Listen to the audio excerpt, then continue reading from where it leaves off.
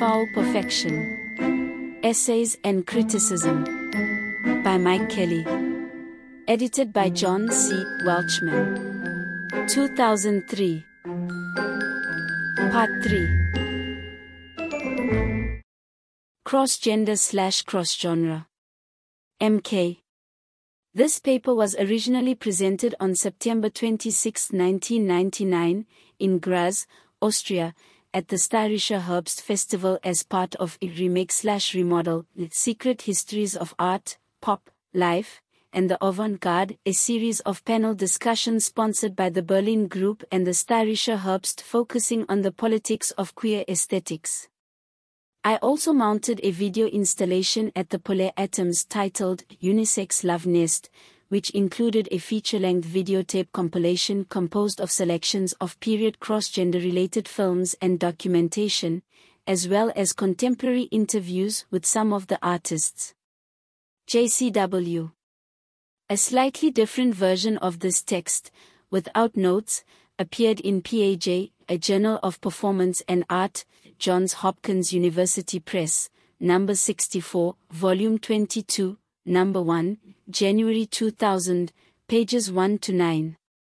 My intention here is to present some thoughts on the aesthetics of the period from the mid-1960s to the mid-1970s in relation to images of gender confusion. This decade, which, for want of a better term, I call the psychedelic period, is rife with such images. I will attempt to explain why I believe this is so, and to describe some of the avant-garde clusters and pop genealogies associated with this cross-gender phenomenon. It's best to begin by explaining where I come from and thus why this theme is important to me. Born in 1954, I came of age at the tail end of the 1960s, a period of immense social change and unrest in America.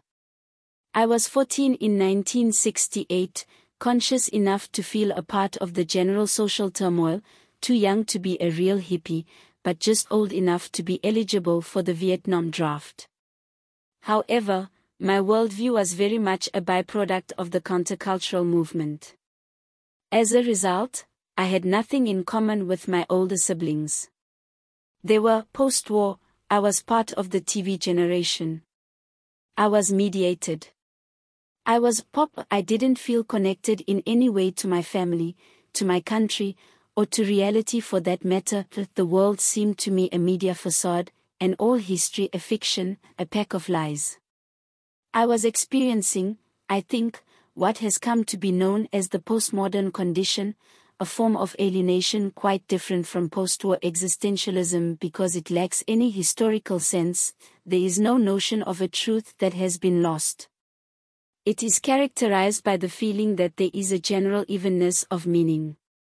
To borrow a phrase from Richard Hell, I was part of the blank generation. 1. I was, however, sufficiently caught up in the 60s ethos to involve myself in radical politics, at least as a spectator. In Detroit, Michigan, the city where I grew up, the local version was the White Panther Party 2, supposedly a white spin-off of the revolutionary Black Panther Party. In reality it had more in common with the Yuppies, 3, the mostly white, hedonist, anarchist group whose politics consisted primarily of acting out, making one's life into a kind of radical street theater. The purpose of this exercise was to render oneself unfit to function in normal society, and thus to prevent oneself from participating in and prolonging it. As the logic went, if one consumed enough drugs, one simply could not work in the military-industrial complex. Point for White Panther activity was centered in the college town of Ann Arbor, and my interest in it drew me to related avant-garde music, theater, film, and political events. This is what led me to become an artist, which is quite remarkable, since I come from a working-class background and had little or no exposure to the fine arts as a child. This psychedelic culture 5 completely altered my worldview. When I first heard psychedelic music, 6, it was as if I had discovered myself. I had never cared much for music before I heard bands like the MC5, the Stooges, the Mothers of Invention, and Jimi Hendrix. Their fractured music made sense to me, it mirrored the nature of the world as I understood it, and that of my own psyche. Of course, as every educated person knows, this was all old hat in relation to modernism, the avant-gardes at the beginning of the century, Cubism, Futurism, Dada, and Surrealism. But I was encountering a phenomenon of mass culture, not high art. One of the most interesting things about the late 60s is that the historical avant-gardes were picked up and inserted into popular culture under the guise of radical youth culture. In one swoop, Surrealism became teeny-bopper culture. This was possible because the artists working in this crossover period still considered themselves avant-garde, a notion still conceivable in those years. Progressive psychedelic music emerged, formally, in concert with notions of progressive social change, a liaison that, while it quickly fell apart, as evidenced in the irony of the camp aesthetic, Seven was still operable at that moment. There are several strains within this progressive aesthetic, almost all sharing a link to the notion of the feminine. The popular appeal of 60s radical youth culture in America was very much a byproduct of the anti-Vietnam War movement. For the first time, complacent white youths were delivered into political consciousness by the threat of military conscription. The model for social protest was the Black Civil Rights Movement. The pacifist tendencies of Martin Luther King worked well with an anti-war message. It was this coincidental encounter between two very different constituencies that provoked, I believe, white male youth's profound empathic connection to otherness in general. But the greatest other was woman. If America's problems were the result of being militaristic and patriarchal, the antidote would be the embrace of the prototypically feminine. 8 And contemporary radical culture was dominated by displays of femininity, pacifism, long hair, flowery clothes, presented as signs of resistance. 9 But not only femininity, male homosexuality as well, for the two were conflated in the popular mind. 10 If the female is other, then the homosexual is doubly other, since he was supposed by straight culture to be unnatural. In a sense, the Vietnam War itself promoted this posture, since one way to escape the draft was to play gay, a masquerade that may be one motivating factor for the coming decade of popular homosexual posturing that finds its apex in glam rock. 11 Hippie and flower child cultures are the natural versions of this dyad of the feminine and the homosexual, and camp is its unnatural cousin. Despite the fact that they are both generally progressive and leftist and share many surface similarities, they are aesthetically opposed.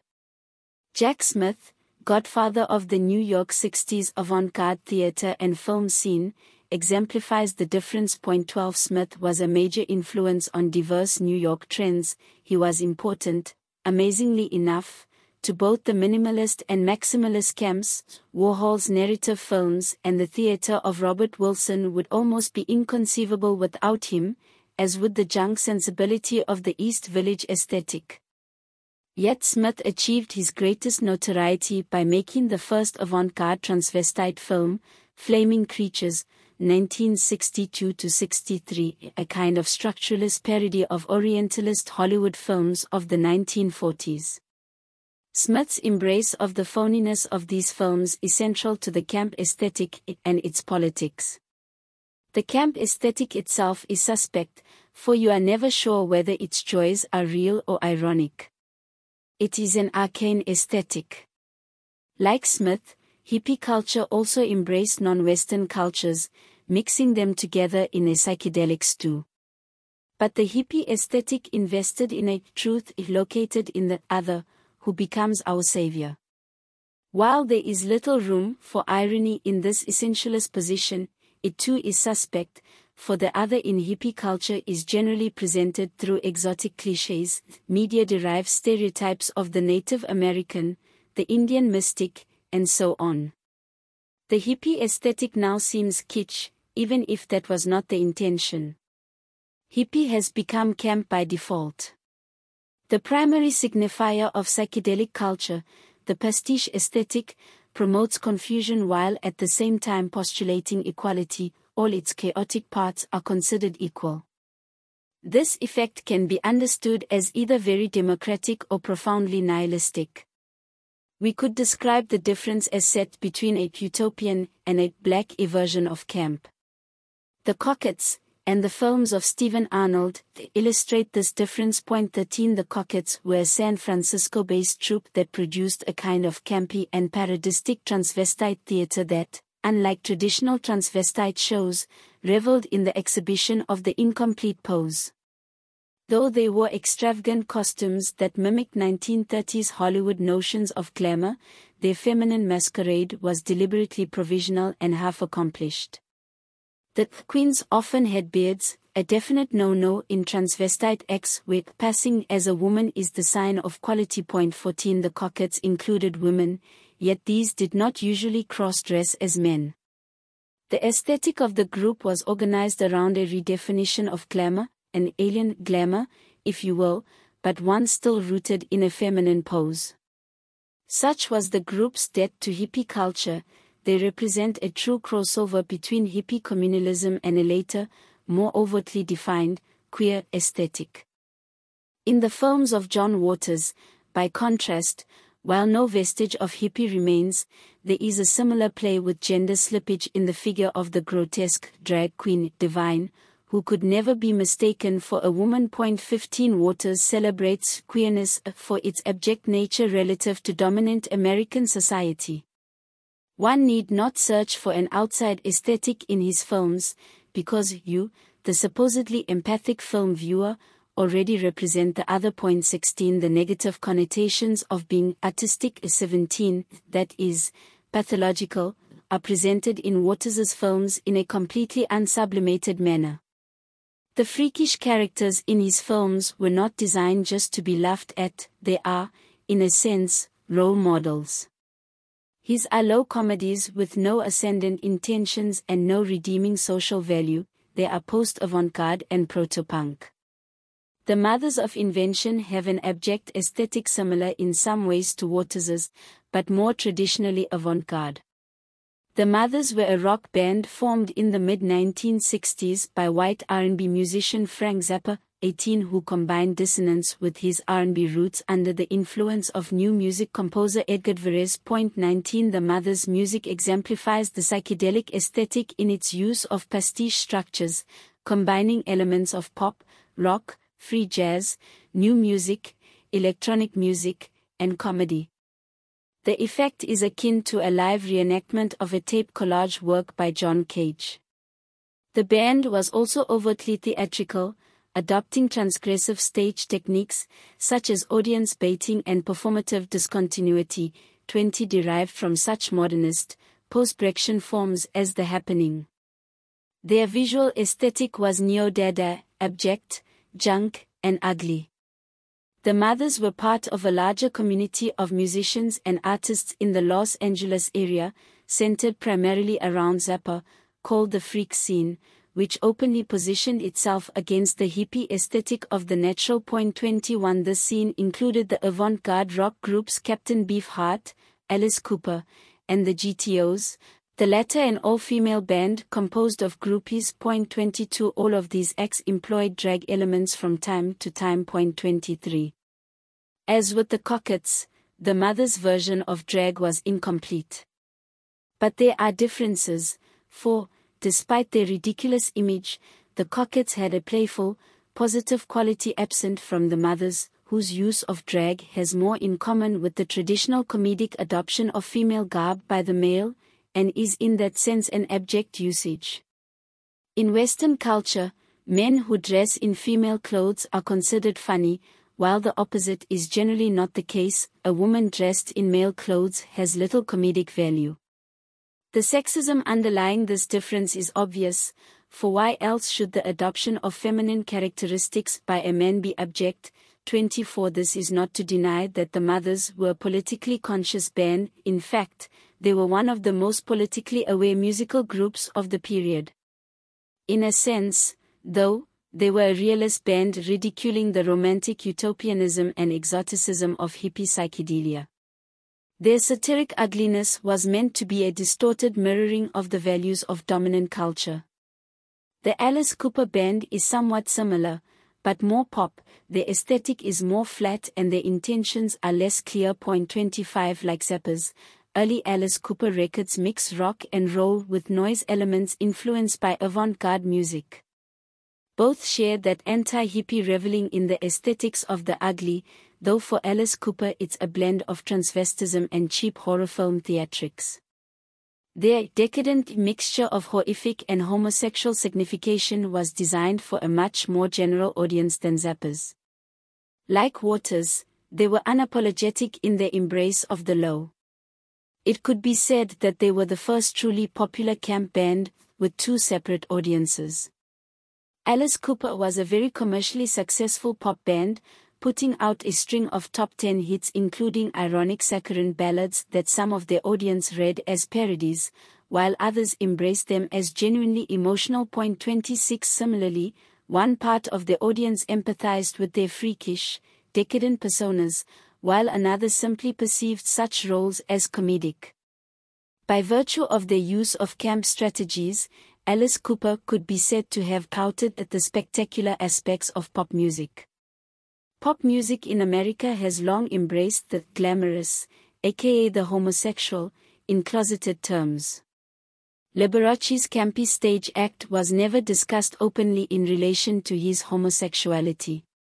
The performer himself foreclosed such considerations, once winning a lawsuit against a British gossip columnist who merely intimated that he was a homosexual. 27 Somewhat ironically, considering the purported asexual nature of the musical form, such sublimation pervades the history of rock and roll. Elvis's appearance was repellent at first to his primarily country music audience because of his use of makeup. 28 But as he became more and more of a popular figure, this aspect of his stage act became invisible, naturalized. The so-called British invasion bands of the mid-1960s, like the Rolling Stones, picked up on this glamorous posturing, filtering it through English visual tropes of foppish decadence. 29 Mick Jagger's stage movements were at once black and gay, which made him twice evil, and doubly sexualized, in the eyes of his teeny bopper fans. Such posing signals a major change in the pop arena, for its open flirtation with evil is something that Elvis, with his desire to be a mainstream pop star, could never have entertained. It was only within the framework of the 60s counterculture that such a transgressive aesthetic could find acceptance as popular music. From Jagger on, a whole string of figures raised the stakes in decadence and danger. The two most important are probably Jim Morrison of The Doors 30 and Iggy Pop of the Stooges. 31 Morrison is rumored to have lifted his leather boy look from the rough trade posturings of the Warhol scene. 32 and his confrontational stage act from the methods of the living theater. 33 Iggy Pop's vile and self-destructive stage persona became the model for the later punk rock performers of the 70s.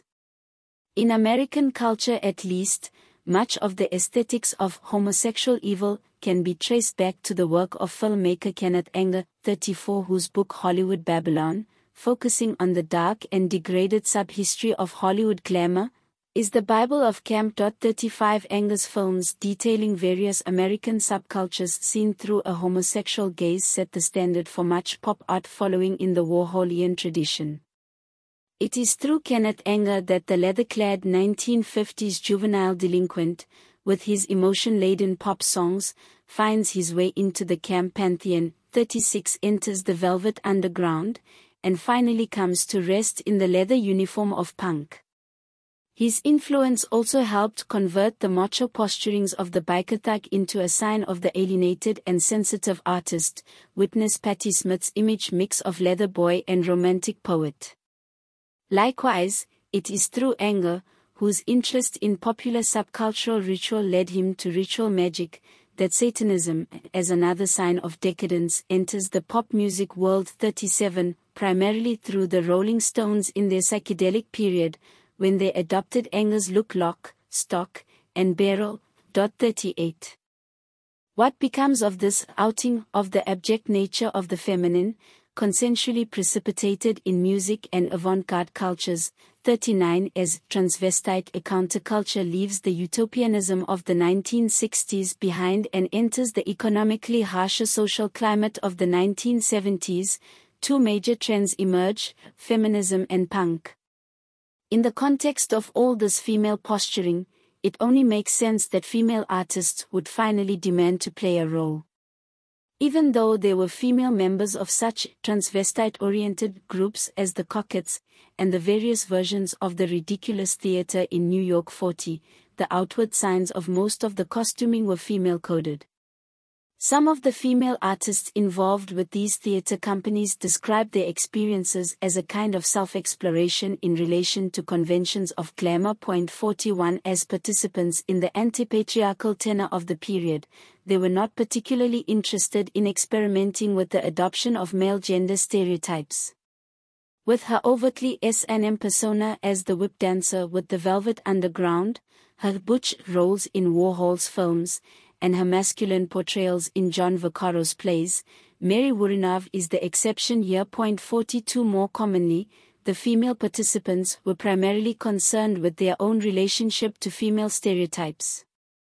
The GTOs, for example, invented a look that was a trash version of the female Hollywood stars of the 1920s and 1930s. 43. Like the Warhol star system, this was meant as a retooling, or redefinition, of that beauty, yet was still tied to it through the inversions of camp. 44. Several female artists in the early 1970s began to experiment with shifting roles and identities in relation to issues of glamour and gender.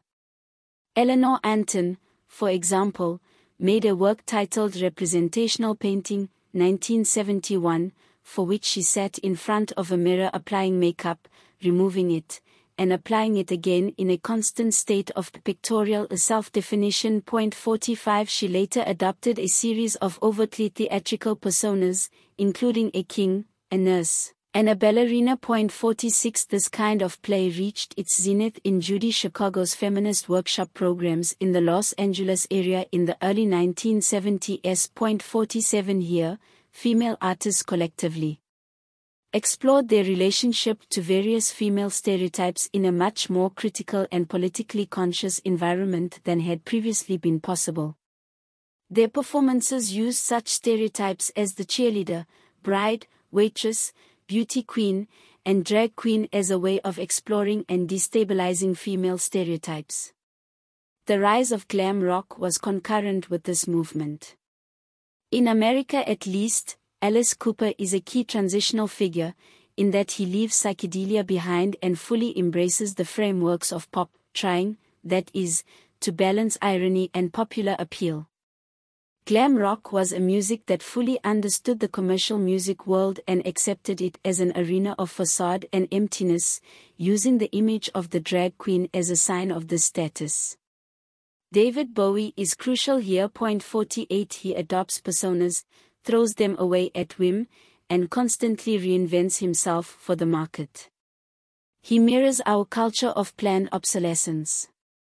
For consumer culture, it has been suggested, the constantly changing, chameleon persona represents empowerment. Certain feminist critics have read Madonna's activities in this way, though I have serious misgivings about this interpretation of her practice, or of Bowie's. 49. Madonna becomes the sign of a spectacular female producer, in contrast to the traditional image of the passive female consumer. I might add that this is how the GTOs thought of themselves, as consumers, groupies, who became producers, rock stars themselves. 50. The spectacular is engaged head-on through pure emulation. Punk was the immediate response to this fixation with spectacular consumer culture. It replaced the spectacular with the pathetic. 51. Punk was the last gasp of avant-gardism in pop, played out with the most extreme signs of decadent nihilism. As a symbol of this end state, the gender significations of the previous avant-garde were reversed, maleness became the general referent. The punk uniform is the macho rough trade look of Kenneth Angus Camp Leather Boy, for men and women alike. Androgyny remains a factor here, but whether the punk unisex image was a vestige of some connection to the utopian, feminine androgyny of the psychedelic period, or is simply consistent with the capitalist cult of youth culture, is open to argument. But that's another story. Section 2. MEKANIKDESTRUKTI-KOMMANDOH, Survival Research Laboratories and Popular Spectacle. Commissioned for the journal Parquet, Zurich, Berlin, New York, No. 21, 1989, pages 122-40. Kelley's essay on Survival Research Laboratories attempts to read the work of the San Francisco-based group less in relation to the punk subcultures in which they were most often situated than across wider contexts in art and popular visual culture. The text here returns to Kelley's original manuscript and is substantially longer than the piece that first appeared over a decade ago. Some of the editorial changes made by Parquet to the first two-thirds of the essay have been retained. I got up and danced. The disasters. Gongs of violence and how. Show you something, berserk. Machine, shift cut tangle. Word lines, word falling. Photo falling. William Burroughs 2. Survival Research Laboratories is the name of an artist collective based in the San Francisco area that produces, in their own words, spectacular mechanical presentations. The main members of the group, which is constantly augmented by shifting numbers of volunteers, are Mark Pauline, the founder and artistic director, Matthew Hackett, and Eric Werner, though it has recently been reported that SRL has split apart, leaving Pauline in control. The group began staging the events in the late 70s, roughly coinciding with the explosion in the United States of the punk movement, with which SRL is often associated. The name is Survival Research Laboratories, was taken from a survivalist organization that placed a one-time advertisement in the mercenary magazine Soldier of Fortune. 3. The name recalls those of many ultra-radical fringe political groups, military organizations, and cults that camouflage their extremist positions behind titles that read, on the surface, as cool, businesslike, normative, the false fronts behind which hide the secret and harmful societies that are the mainstay of paranoid conspiracy theory.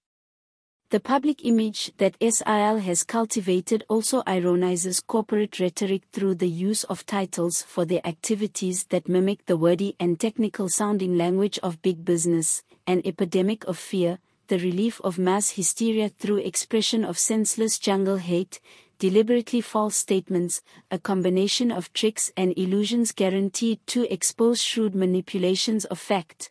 Extremely cruel practices, a series of events designed to instruct those interested in policies that correct or punish, failure to discriminate, determining the degree to which attractive delusions can operate as a substitute for confirmation by evidence, a plan for social improvement based on achieving complete freedom from the constraints of civilization. 4. SRL's aesthetic appropriates the styles of the military-industrial complex yet subverts it by foregrounding its destructive purpose.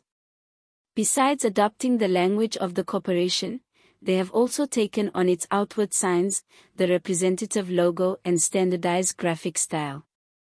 Survival Research Laboratories' two-part symbol is an image of this unmasking of the destructive impulse. One part shows a male head framed in a circle containing a triangle that carries the SRL initials. The second part replaces the head with a skull, the death's head.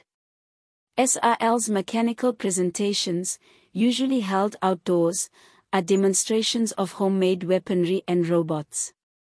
The machines are very much the stars of the show. Like those black-draped figures in traditional Japanese theater, the artists are reduced to nearly invisible caretakers. SRL's machines and devices are amazingly varied and quite spectacular. Shockwave cannon focuses the blast from a half stick of dynamite into a coherent shockwave. Fluorescent tube gun fires illuminated tubes at 200 miles per hour from 8 barrels. Stairway to Hell is an escalator that carries objects up only to drop them to the pavement. The spider-like walking machine, which spits fire, is controlled by an onboard guinea pig. Mechanical hand is contained in its own vat of oil. Mechanical mummy dogs are a carousel of mechanically activated dead dogs. Sprinkler from Hell sprays burning gasoline. Big Man, a giant robot with a spinning Manson-like head, has flamethrower arms. Other devices include bomb-tossing catapults, mechanical biting metal skulls, hopping machines, machines that propel themselves on giant screws, reanimated cow carcasses, and machines that shoot explosive darts or blow off shotgun blasts. These devices fight with each other, tear apart animal corpses, or destroy symbols of human order such as the SRL shantytown, a mobile suburban house, or the Tower of Babel, a mammoth windmill with spinning blades. Like grotesquely expanded children's war games endowed with real destructive potential, the shows provoke in the audience a mixture of delight and fear. Each year SRL's presentations become larger and more complex.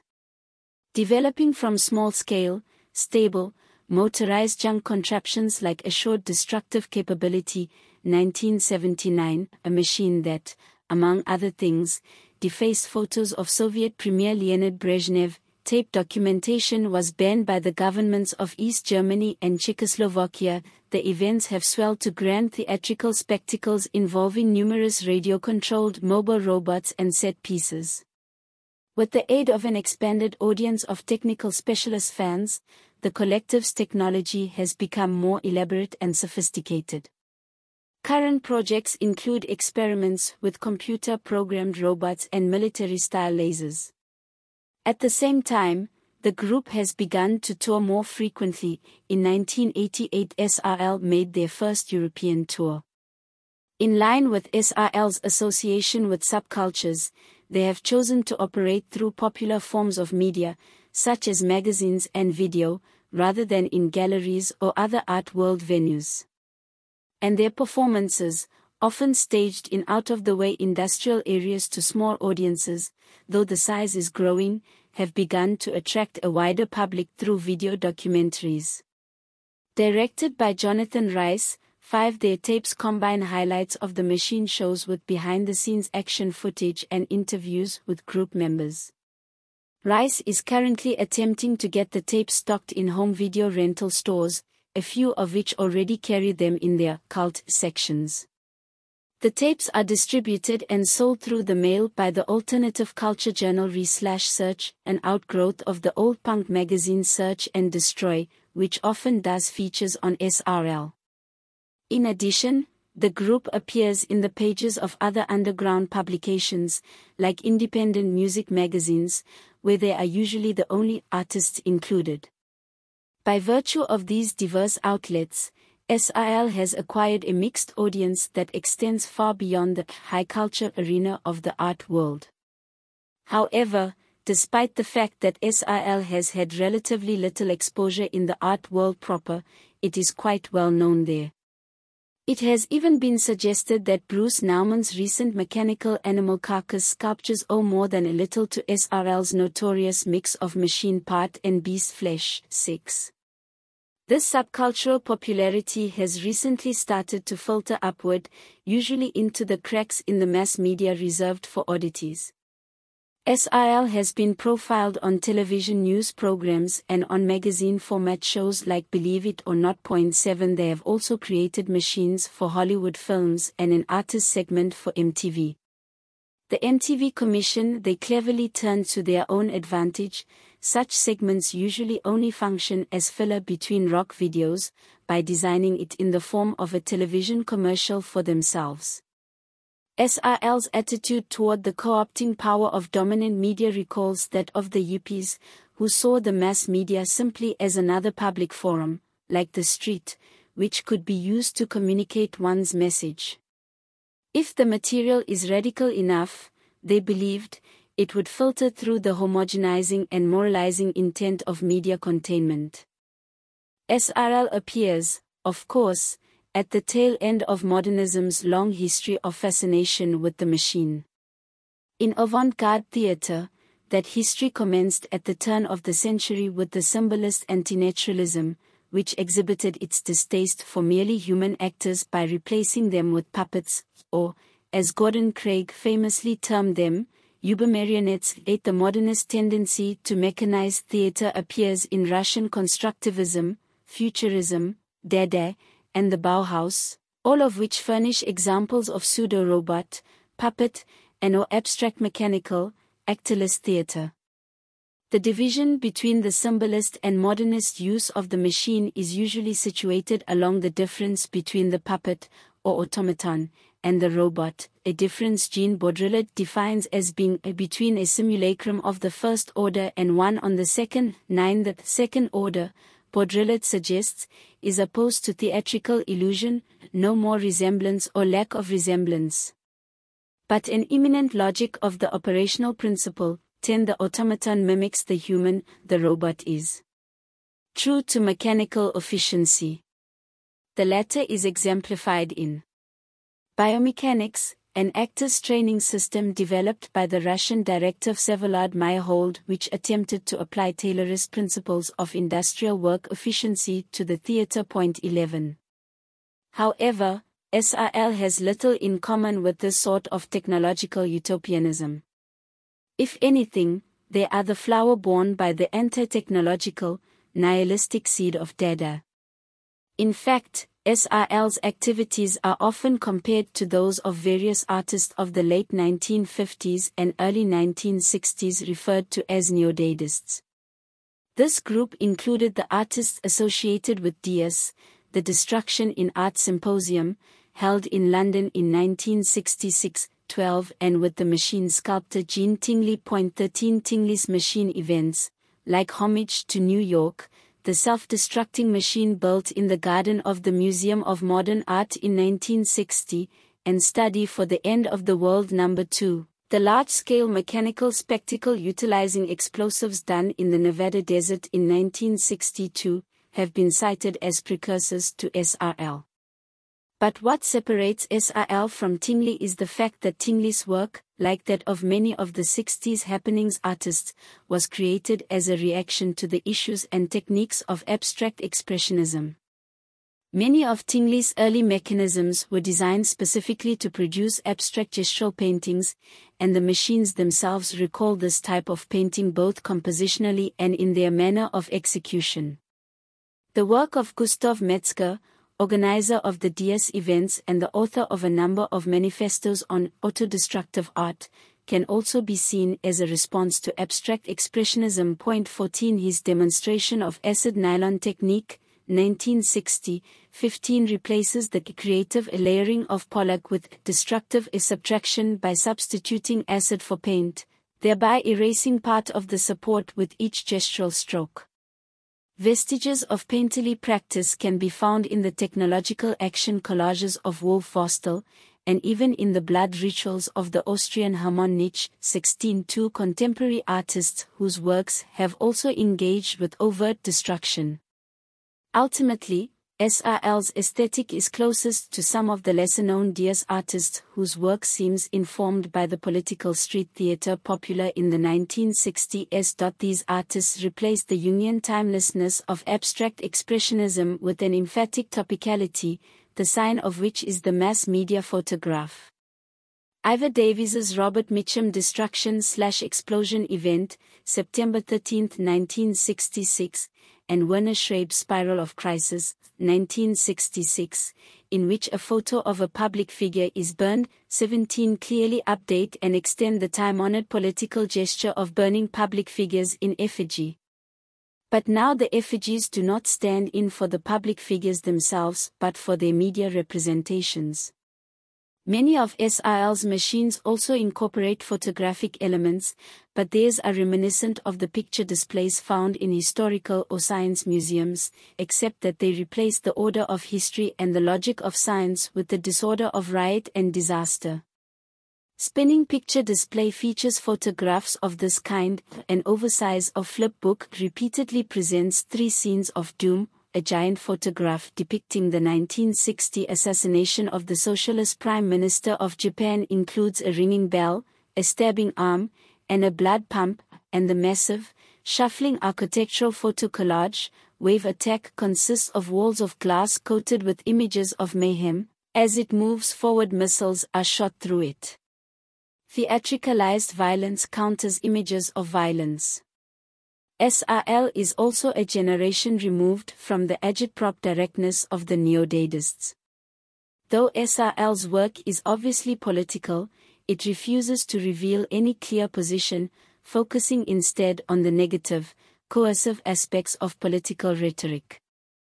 In one performance, leaflet bombs exploding overhead rain down a shower of tracts on the audience, radiate influences of despair and defeat wherever you go.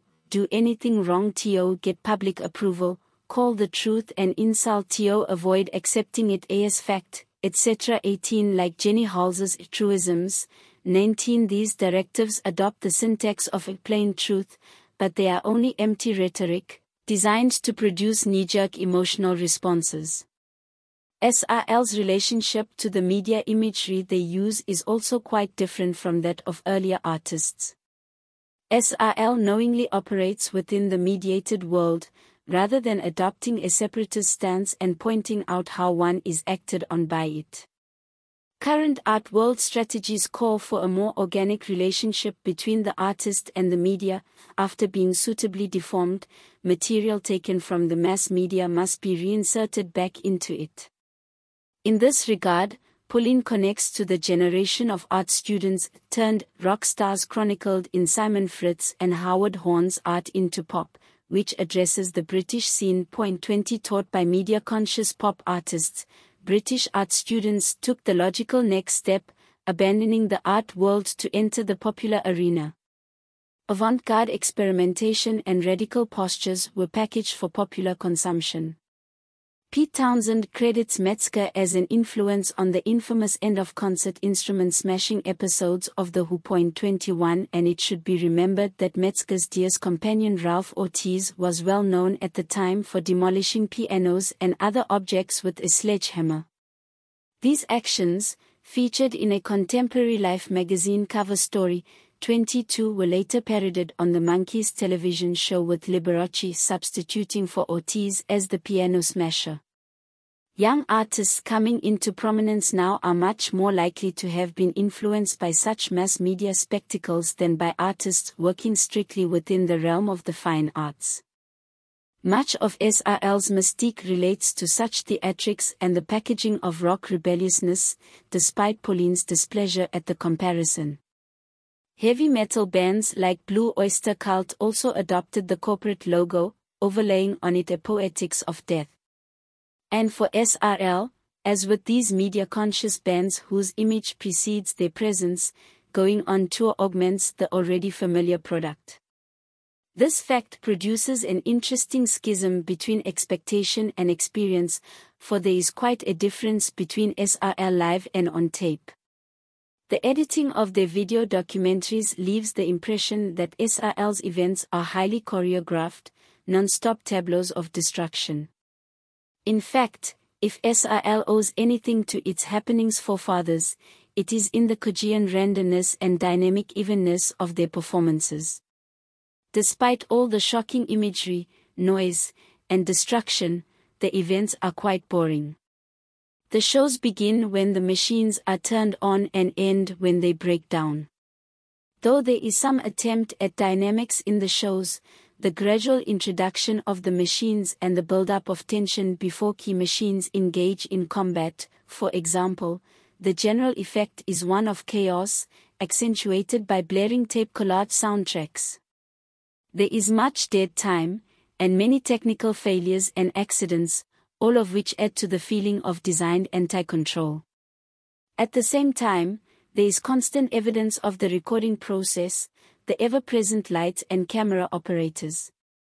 As in sports events in which media presence is similarly integrated into the action, all the boring sub-events and preparation time are made up for in one moment of perfection, designed to be captured in freeze frame.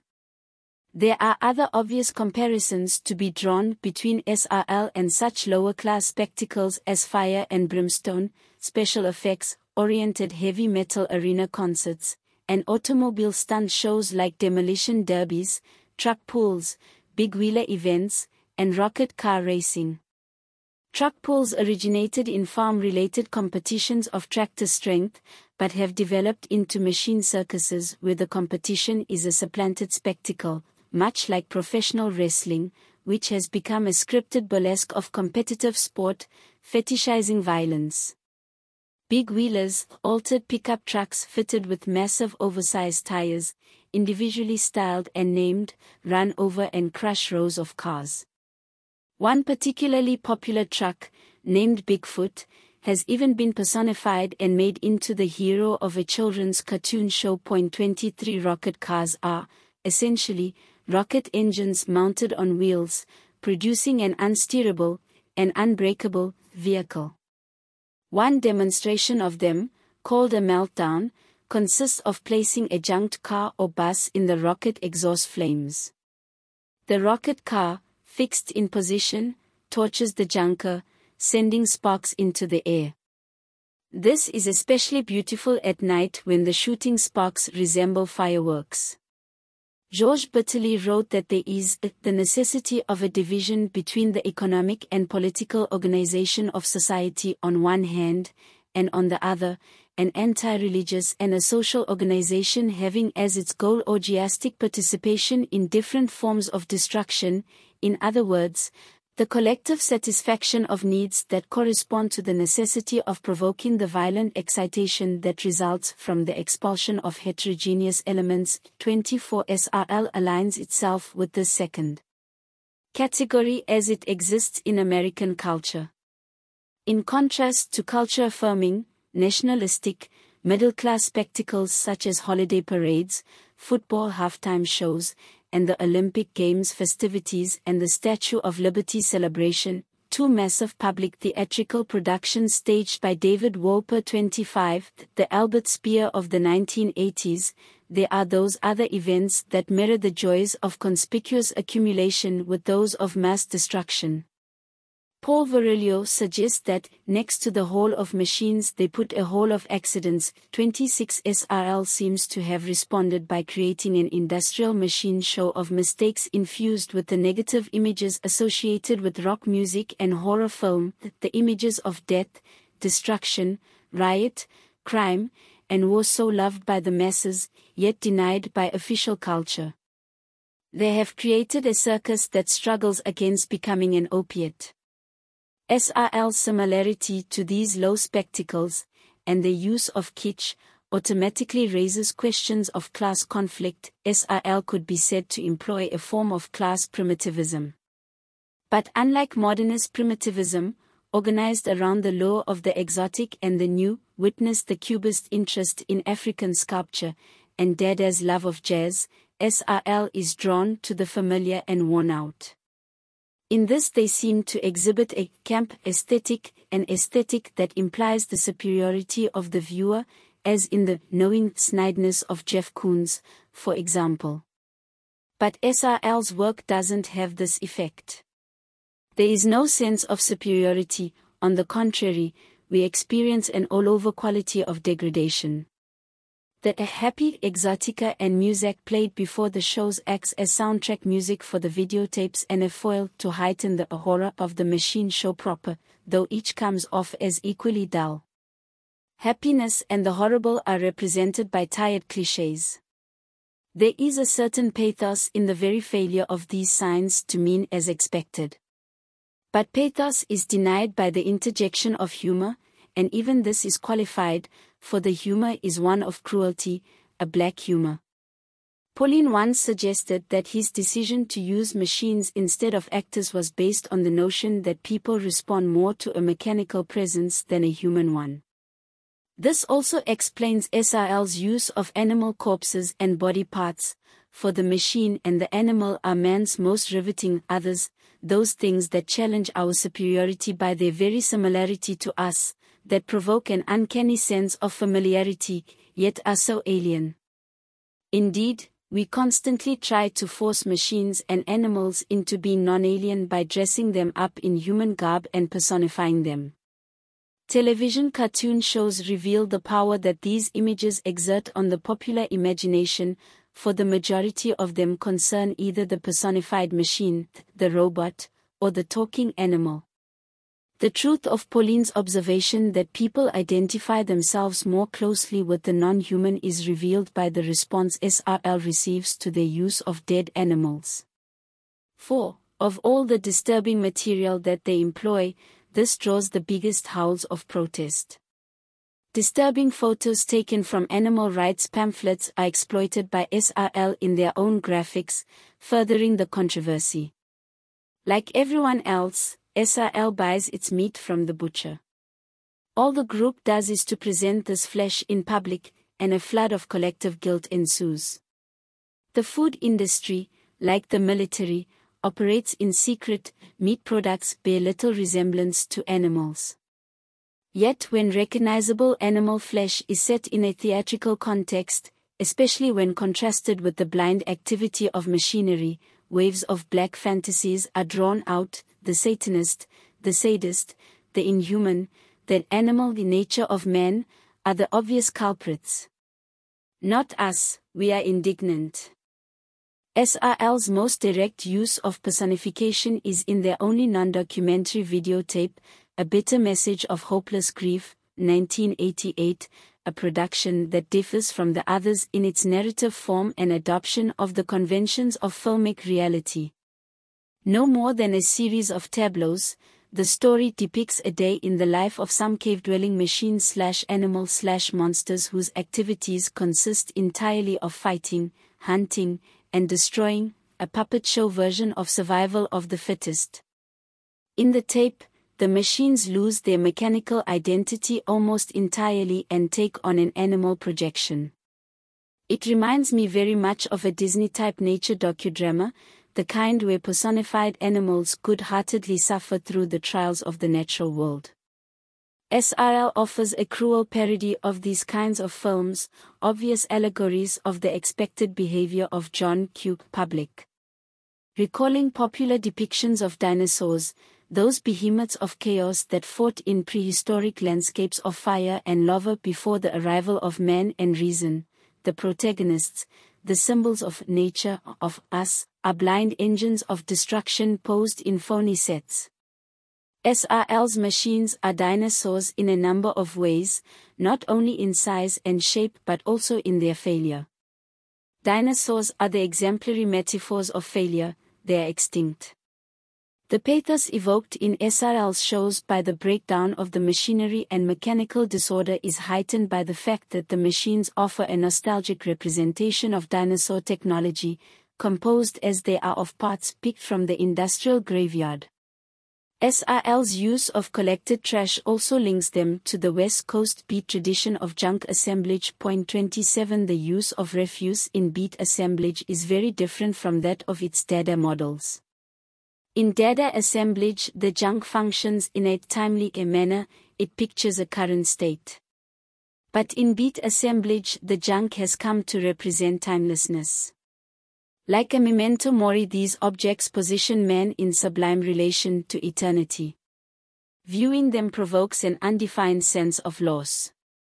The current wave of a post-industrial romanticism evident in popular entertainment is manifested in many forms, in cyberpunk science fiction literature, in films like Alien, Dr. Ridley Scott, 1979, which picture the future by imaging not sleek space rockets but rather hulking and rusted space tugboats, in David Lynch's films, such as Eraserhead, 1977, set in surreal, crumbling industrial wastelands, and in industrial music, a romanticized, and thus no longer concrete, form of concrete music.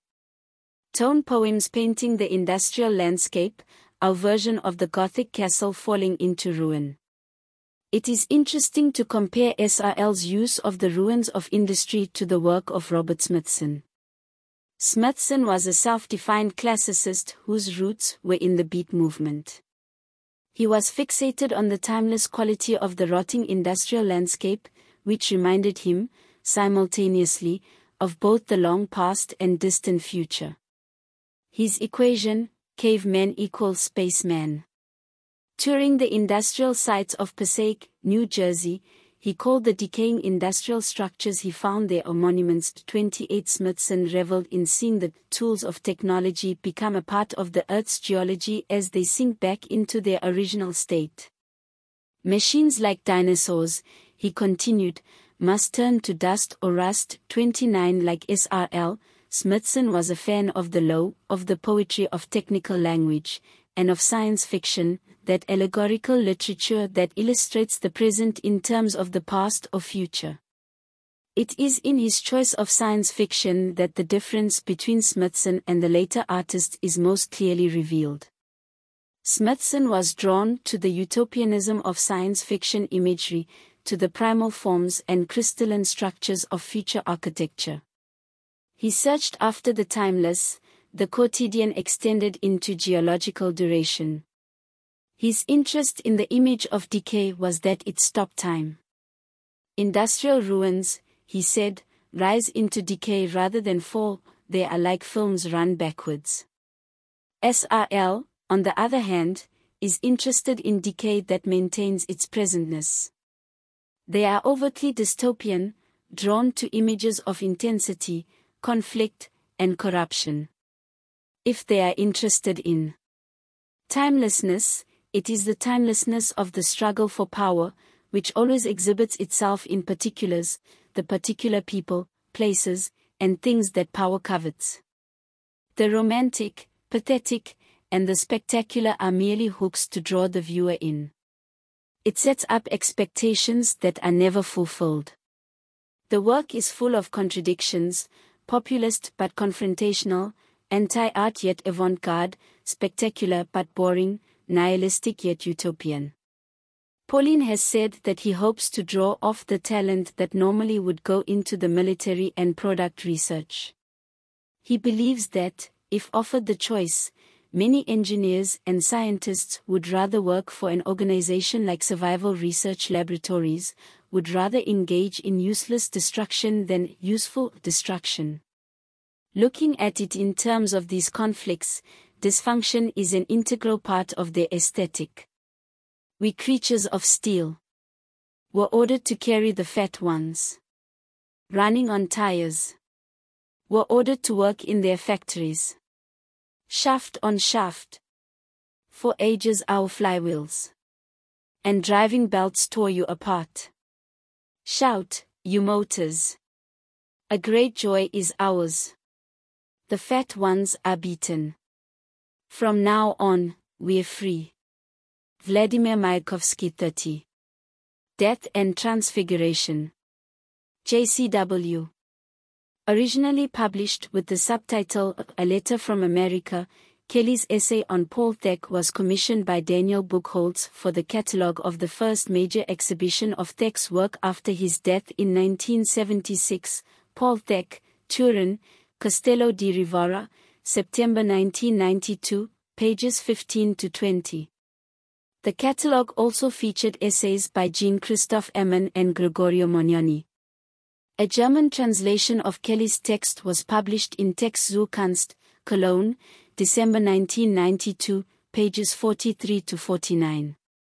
Nothing can prevent me from recognizing the frequent presence of images in the example of the multiple image, even when one of its forms has the appearance of a stinking ass and, more, that ass is actually and horribly putrefied, covered with thousands of flies and ants, and, since in this case no meaning is attachable to the distinct forms of the image apart from the notion of time, nothing can convince me that this foul putrefaction of the ass is other than the hard and blinding flash of new gems.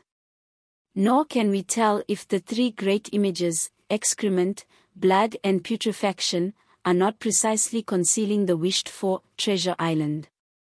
Being connoisseurs of images, we have long since learned to recognize the image of desire in images of terror, and even the new dawn of the golden age in the shameful scatologus images. Salvador Dali, The Stinking Ass, 1932, 1. Death of a Hippie, 1967, is the signpost for this change as well as, in my estimation, Thek's masterwork. Here, Thek tackles head on the very material that Warhol shuns in his gallery work. The entombed hippie corpse, the tripping corpse, to borrow a phrase from Raymond Pettibon, 8 is Manson, is the ultimate Hell's Angel. 9 The degraded end of hippie utopianism and the beginning of the notion of hippie as criminal burnout. Perhaps the direct result of his being shot by Valery Solanas in 1968, 10 Warhol is the saintly JFK of the 1960s art world and the factory his Camelot. The shooting was both his artistic assassination and his rise to glory. It signals the end of his association with street culture and ushers him fully into the pantheon of serious artists. It saves him from the bitter fate of being a period artist, the fate that awaited Paul Thek.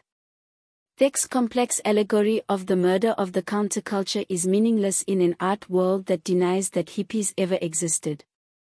Death of a hippie. How can something die that was born dead?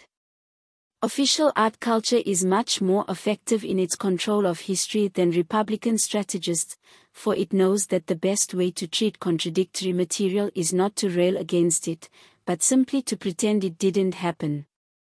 Punk's reactionary anthems shouting, "Kill the hippies," 11 carried within them the seeds of the current neo-hippie revival. Such a return was so inevitable that the punk slogans are revealed as ironic, simply adolescent Oedipal backlash rather than truly ideological. If the punks had really hated hippies, they should have kept their mouths shut. Museum culture lets time do its work for it. Long repressed and forgotten material is reintroduced as clichés corresponding to present trends. Hippies are now ahistorical archetypes. Few know what led to their rise, or the particulars of their various styles and beliefs. Ideology has been drained from hippiedom, producing a stock character type, a cartoon of American otherness. Americans can only attach themselves to rebellion in this way, as a unitary sign stripped of conflict, its complexity neutered. If hippie aesthetics has found its way into the halls of cultural history, it is only in this way, in the form of works like the paintings of Philip Toff with their snide, winking allusions to 1960s op art and hallucinatory drug culture. A good lesson can be learned by looking at how American critics have responded to the recent upsurge of interest in the French Situationists. Major shows of Situationist works have been mounted by the Institutes of Contemporary Art in London and Boston and elsewhere, and another show of works by supposedly Situationist-inspired punk entrepreneur Malcolm McLaren was at the New Museum in New York. 12 These have been accompanied by a spate of catalogues, books, and essays on the subject, the most popular and grandiose of which is Greil Marcus's Lipstick Traces 13. This romantic homage to the Sex Pistols traces punk's roots back through Situationism to Dada. But it is very careful never to stray too far from the path of sanctioned, entirely European, art history. These are serious artists within a lineage of high art. Marcus shoves under the rug all rock history related to grassroots culture, and almost all reference to American counterculture. For me, the Sex Pistols make no sense unless they are seen in relation to this lost history. Marcus has constructed a story of rock for those outside of it, tailoring it to their art museum history. The result is cultural history flavored with tasteful old world spices. You can almost hear the longing in these critics' voices. Why can't we have a serious, intellectual underground culture, they whine. But we do, it's just that they wouldn't touch it with a 10-foot pole. There's nothing to be gained by it. It's not important. How does the relationship of the French Situationists to their culture compare to the hippies' relationship to American culture? What's the difference between Malcolm McLaren's hip capitalism and Frank Zappa's selling out jokes? 14. How does the Clash's role as a political band compare to that of the MC5? 15. You'll never know. Because all the Americans I've just mentioned are categorized as hippies, not artists. They don't count. Radicalism and art are a contradiction of terms to American museum culture, academic Puritan agitprop of the Hans Hocker variety notwithstanding. It will be a cold day in hell when you see a major American museum mount a show of the cultural production of the Weather Underground or Black Panthers. The Situationists are okay, they French. Paul Thek's Death of a Hippie is a great work of art. It is a shrine to anti-Americanism, to the anti-patriarchal. Yet it speaks in an American language, a low and dirty language. It must, because it's speaking to those who are frightened of the low and dirty, who are its enemies. They are the ones who have positioned you as the low and dirty. The dead hippie is a sign of America's disgust with and hatred of cultural otherness.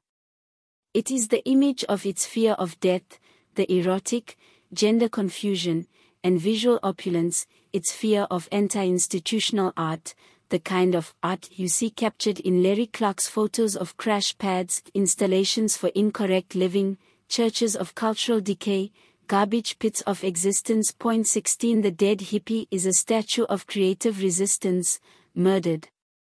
The fingers, the artist's generative organs, have been chopped off and placed in a bag around the figure's neck, souvenirs of the slaughter, like the kill tokens taken by soldiers in Vietnam who fashioned necklaces of human fingers, like the genitals hacked off and stuffed into the mouths of lynched blacks.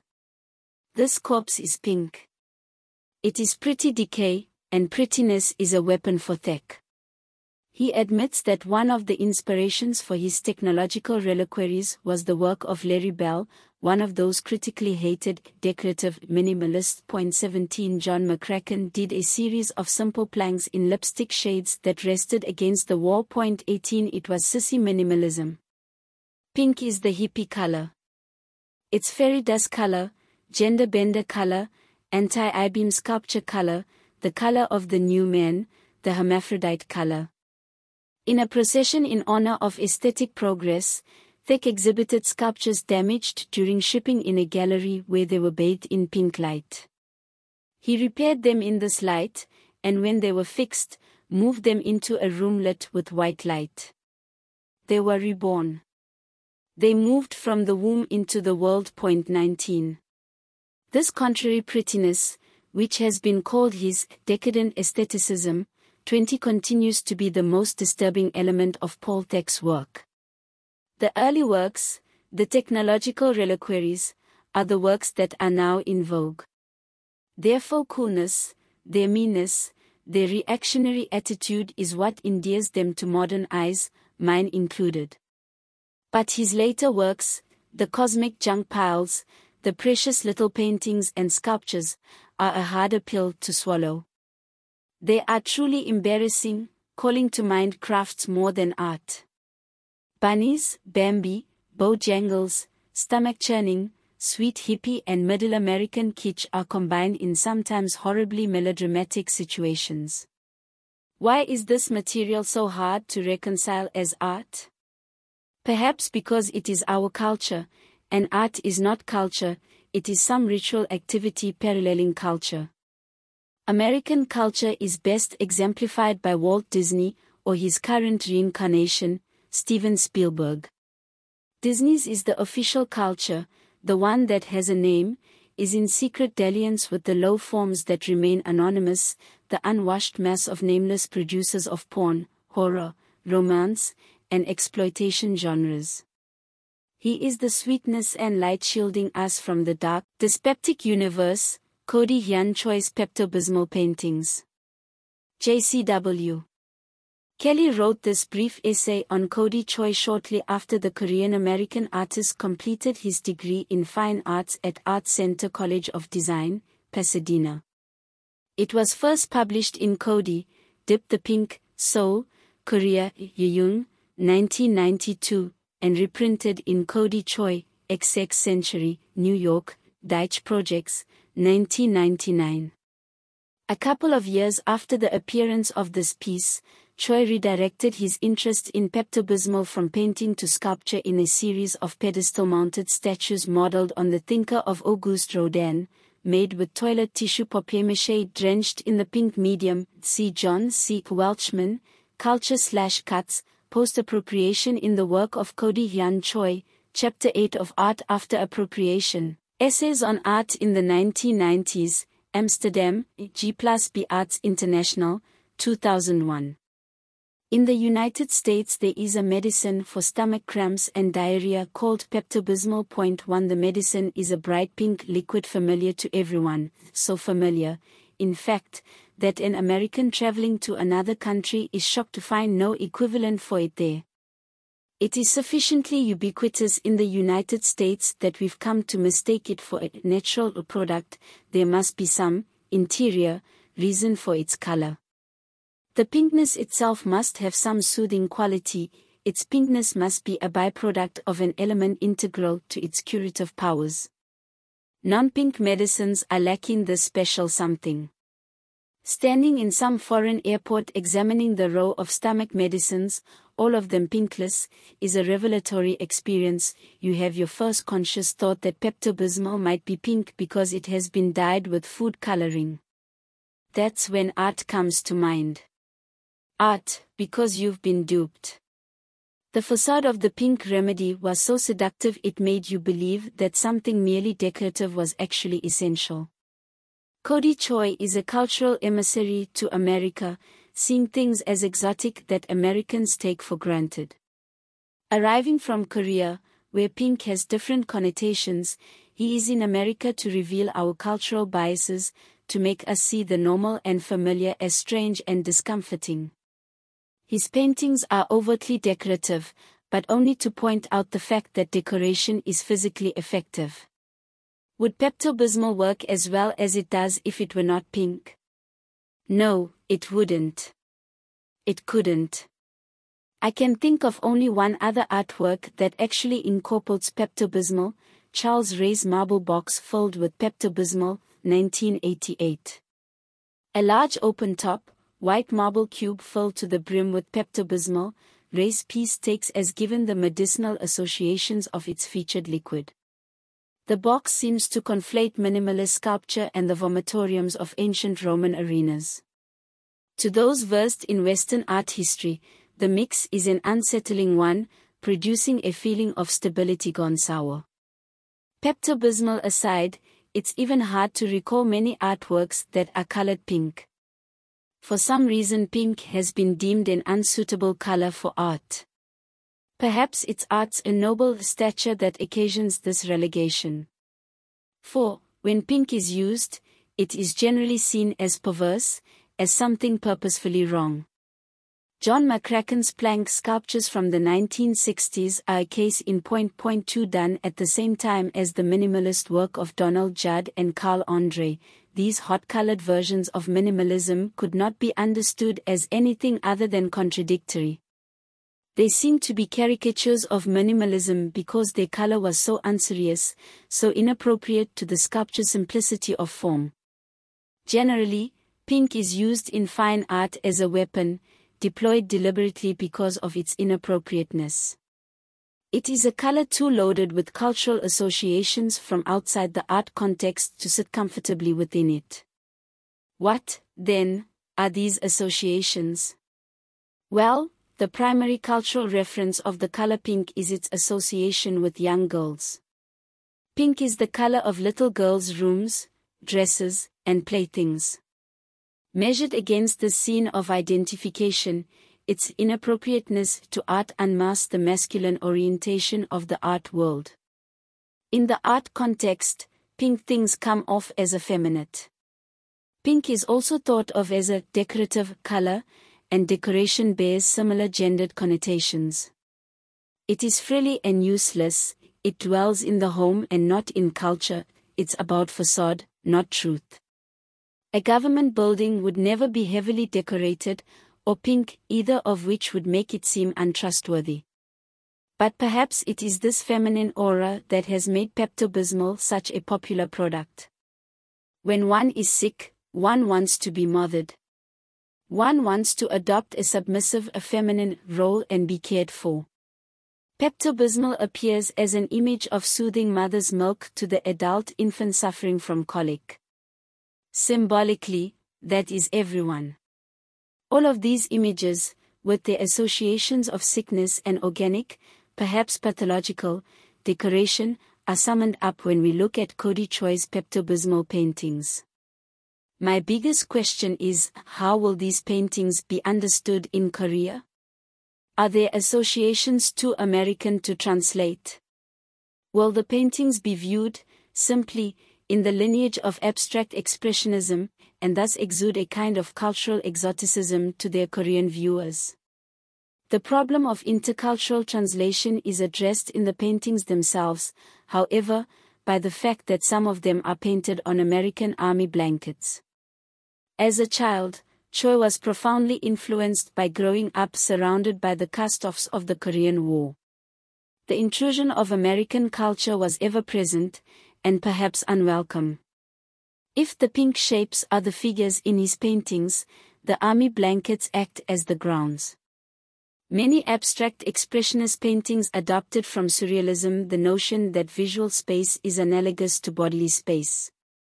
The amorphous space occupied by the abstract shapes and painterly gestures is the inner space of the human body, the dark space of the body cavity, or the more mysterious space of the unconscious mind. With the demise of abstract expressionism and the rise of less psychologically oriented, and more concrete, painting, such as color field, this idea of painted space slowly waned, and then itself became concretized.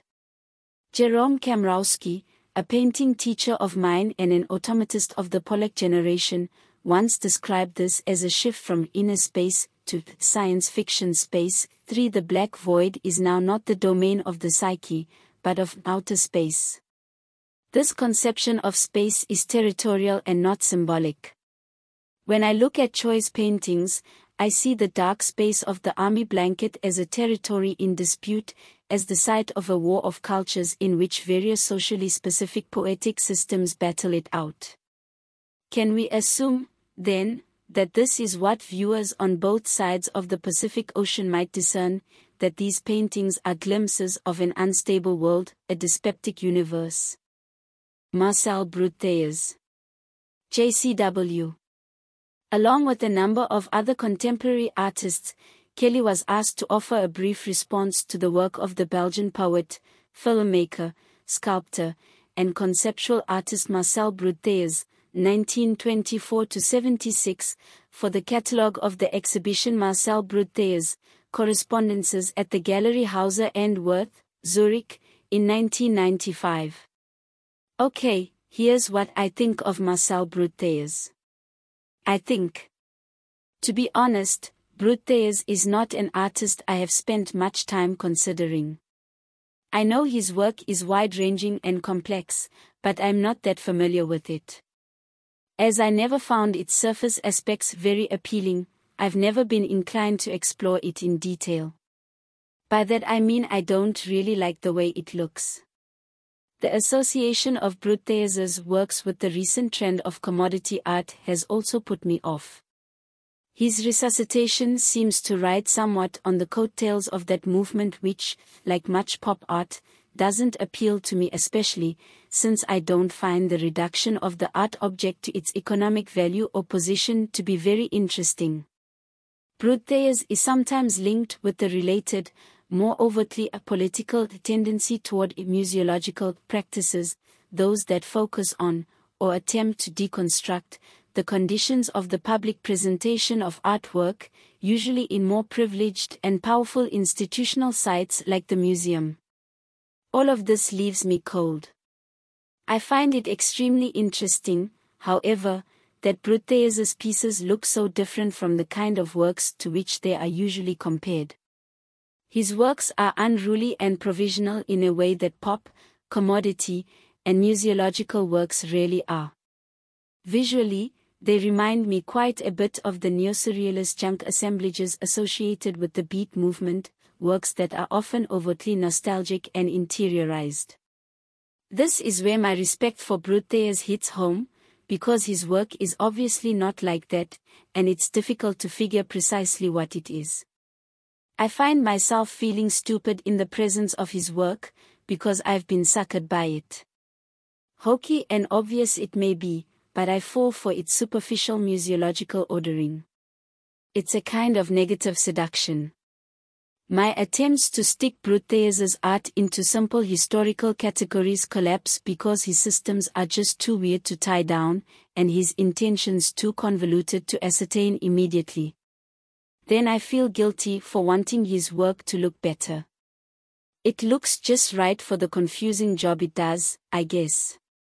Before I even knew they were linked, I felt a kinship between Brutheus and René Magritte, and also, the early Jim Dine. Both are artists who have made works I respect very much. I like how in their works surface meaning wrestles with whatever other meaning there is. I like how object and language, the material and the mental, intertwine and become confused. This tension is overtly cruel. Magritte is cold, socialized, and mean. Dine is garish, cheap, and obvious. These are compliments. Brutheus, though, is more devious. His work looks sentimental and heartfelt, all the while proclaiming its insincerity. Yet its true insincerity lies in the possibility that Brutheus really is sentimental and heartfelt. He strikes me as a contrary artist, who wants to have his cake and eat it too. He desires to be sincere and insincere at the same time. I find that admirable.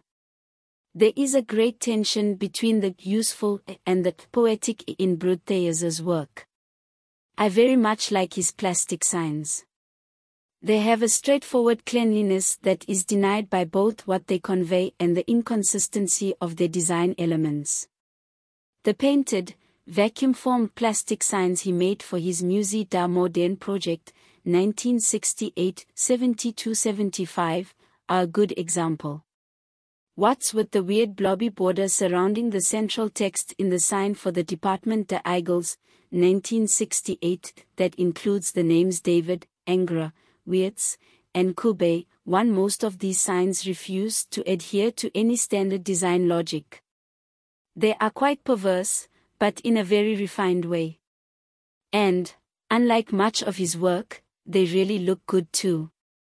Yet probably my favorite works of Brutheus are the mussel shell pieces, like Grande Casserole de Moles, 1966, where the shells heap up beyond the confines of their cooking pots and the lids sit on top.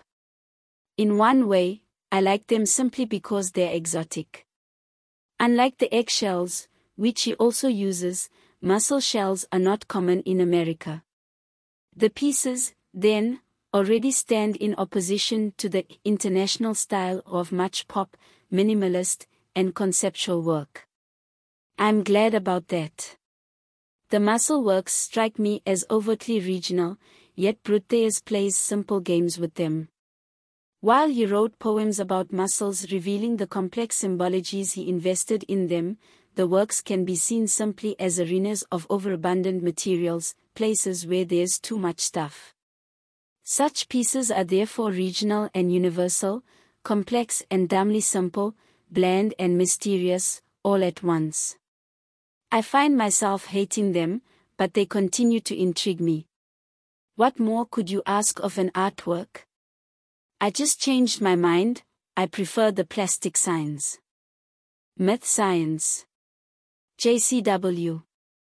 This essay was commissioned for the catalogue of the exhibition curated by Eva Schmidt and Udo Kittelmann, Oyvind Forsström, The Installations, Osfelden, Kans Verlag, 1995, pages 9 to 27, which showed at Gesellschaft für Aktuelle Kunst e.V., Bremen, November 25, 1995, to January 14, 1996, and at the Konische Kunstverein, Cologne, March 1 to April 21, 1996.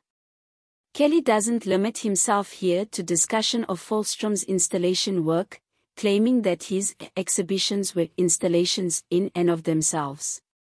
Instead, he uses the occasion to outline a context for Falström's career as a whole, which he sets in relation to issues in pop art and politics, cartooning, and composition. Happily, Øyvind Falström is now starting to be recognized for what he was, one of the most complex artists of the 1960s. While to my mind he is a complete original, until recently Falström was considered a minor player in the drama of pop art. He was perceived by the champions of pop as, at best, somewhat naive, and, at worst, a mere throwback to surrealism or agitprop. Why? Well, because he allowed the political to enter his work, because he was interested in issues of narrative, and because his work was compositionally busy. His deviation from pop standards was explained away by the fact that he was European. In America the battle lines were drawn, any hints of the old abstract expressionism, and its distant father, surrealism, would be excised from the serious artwork. Psychoanalytic references were taboo, and social concerns were something quaintly old-fashioned, antiquated matters that concerned grandpa in the 1930s. Pop art was youth culture formalism. Despite its surface topicality, pop was timeless, its images meaningless. Only their compositional position, centralized and uninflected, was important. Pop reflected a world where all meaning was surface meaning, a uniform gloss. You could choose to read this as social commentary, if you were so inclined. It was up to you. But while different critics embraced pop in various ways, one thing was certain, compared to the cool of artists like Warhol and Lichtenstein, Falström was hot. Some thought Falström was telling a retrograde, anti-pop tale, dressing it up in pop's fashionable clothing. 1. More recently, the supporters of the agitprop sensibility have championed Falström. 2. These critics accept the same divisions, they believe in the same insurmountable chasm dividing the formal from the political, but they stand on the hot side. They want Falström alongside them, espousing social truths in a popular language aimed at the masses. But Falström's work is not as simple as that. In fact, Falström is a formalist of sorts. His arrangements of topical and historical materials have no more narrative coherence than the image combinations of James Rosenquist or Robert Rauschenberg. Falström is interested in having his work function optically. By this I mean that he sets things up in such a way that one is prompted to look through the image as content to see it as pure form. His use of the silhouette promotes this effect. Yet, unlike Rauschenberg, for example, Falström acknowledges that the viewer always attempts to read a collection of images and make sense of them, and does this in terms of a common, socialized, visual language. His work is overtly about this impulse to read, which he plays with and subverts in various complex ways. The exchange between legibility and opacity produces, he suggests, the thrill of tension and resolution, of having both conflict and non-conflict, as opposed to free form where in principle everything is equal. 3. Thus, while Falström constructs image constellations that are impossible to read as simple narrative, he strives to keep them from becoming non-committal. 4. He differentiates his practice in this regard from Rauschenberg's, which, he says, tends to neutralize all statements. Through a pattern of relationships and thus achieves a state of total weightlessness of elements. 5. At the time, there was a tendency to see this flattening as a kind of artistic nihilism, and, in fact, the pop artists were first perceived as neo-dadists. Falström, by contrast, saw his use of fracture and leveling as constructive and thus not dada at all. 6. Fohlstrom's tactics have more in common with the ambitions of the conceptualist than with those of the pop artists. But while his interest in game strategies as an organizational principle clearly links him to conceptual art, Fohlstrom's use of popular imagery is inconsistent with most conceptualist practice. Conceptual artists generally kept their distance from material associated with low culture, focusing instead on informational forms like photography and typography. Fohlstrom, however, had little regard for uniformity of style, feeling these kinds of class-based image distinctions were unimportant. For him, style was largely irrelevant apart from the content and experience it could convey.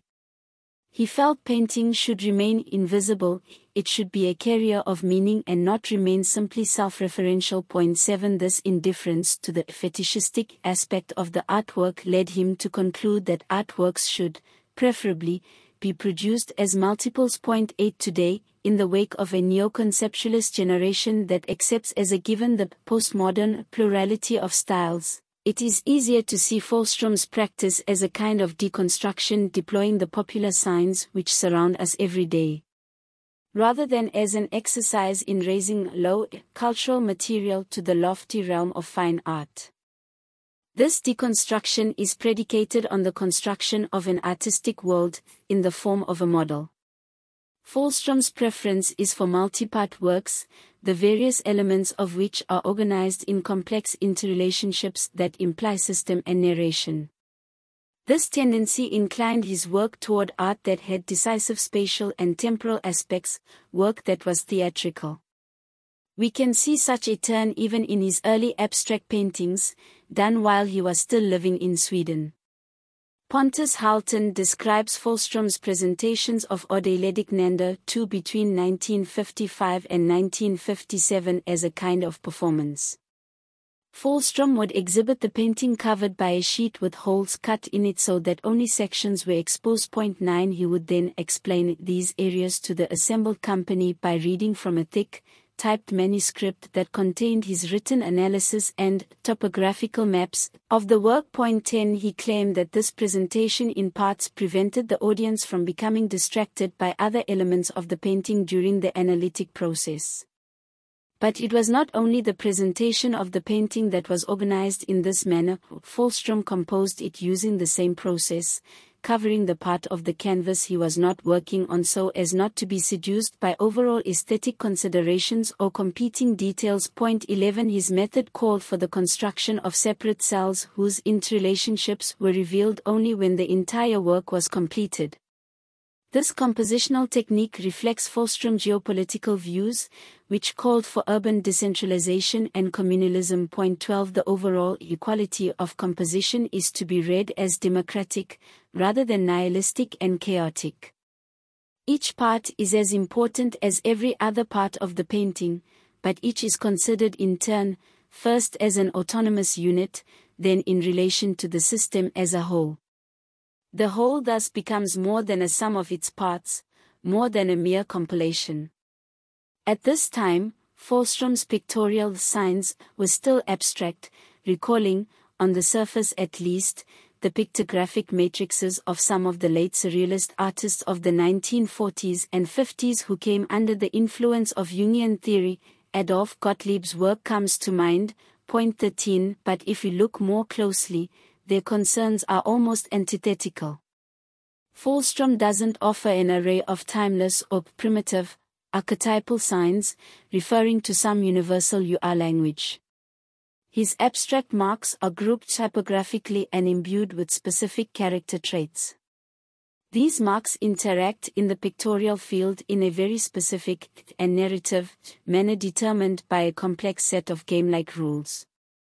The painting can be read as a kind of model universe, with composition acting as the visual clue allowing us to unravel its politics. Fohlstrom invented 3 character forms that dominate his painting, the Aids, the Lediks, and the Nanders, which he describes as akin to alien clans involved in a struggle for power. 14 Hans Hofmann's push-pull precept 15 is re-envisioned in social terms, compositional tension symbolizes dialectical argumentation. The written narrative accompanying Odeledik Nanda 2 has a sci-fi flavor. Its title is derived from a short story by the science fiction writer A. Van Vogt. 16 Science fiction is a genre where the shift of time is a transparent device. Everyone knows that the futures it describes are actually versions of the present illustrated in the terms of a parable. Easily misinterpreted as ahistorical, Falström's abstract pictographs were soon replaced by overtly timely ones. In Feast on Mad, a drawing from 1958 to 59, various graphic elements taken from comic illustrations in the popular satirical Mad magazine 17 are decontextualized and rearranged in a chaotic cluster. In Sitting, 1962, elements taken from DC adventure and superhero comics are similarly decontextualized. There are recognizable details of Batman's cape. Here, however, the original context is more obvious. The painting is composed in a compartmentalized fashion recalling the sequential frames used in comic book narratives, but presented in such a way that the frames no longer read sequentially. Again, Falström's use of the comic book image is not an exercise in high/low displacements, as in Liechtenstein, for example. Instead, he plays with temporality and narrative. For Falström, the comic strip was a narrative form situated halfway between the novel and film 18, and he was interested in it for this reason, not because it represented kitsch in general. Comic books offered a potentially rich pictorial source reflecting contemporary mythologies, values, and belief systems in clear image tropes comprehensible to the culture at large. By the end of the 1960s, Falström was also using photographic images taken from the popular press, both serious and tabloid. Presented in their normal narrative context, these image tropes remain invisible and thus natural. Using a technique similar to collage, Falström reveals that these tropes are manufactured, often arbitrarily coded, and thus unnatural. As man-made images, they are politicized, and Falström represents them as deliberately constructed towards specific social ends. Falström's interest in the liquidity of meaning, in image signification defined by context, led him soon after to abandon fixed composition. Shifts of relationship, implied earlier through simultaneous depictions of a sign in various interactions within the visual field, were replaced by a decision to make the various elements in the paintings movable, thus facilitating the possibility of change over time. 19 In Sitting. 6 months later, 1962, the elements of the painting have been magnetized and can be moved about, producing a variable painting, a kind of latent kinetic artwork. Falström continued to produce variable paintings until his untimely death in 1976. This exhibition focuses on 3 of Falström's installations: The Little General, Pinball Machine, 1967, Meatball Curtain, 4R, Crumb, 1969, and Garden, A World Model, 1973. As I have already suggested, from the very beginning Falström's work had strong spatial and temporal aspects. His exhibitions were installations in and of themselves. The variable artworks were generally shown alongside related fixed-it pieces that revealed its various phases, preferred arrangements of the variable paintings determined by the artist, as well as sketches that shed light on their source materials. These were complemented by completely separate artworks that use some of the same images in different configurations. The ideational constructions of the artwork, as well as its various permutations over time, were presented as a whole. Falström strove to create total artworks, hence his fondness for happenings.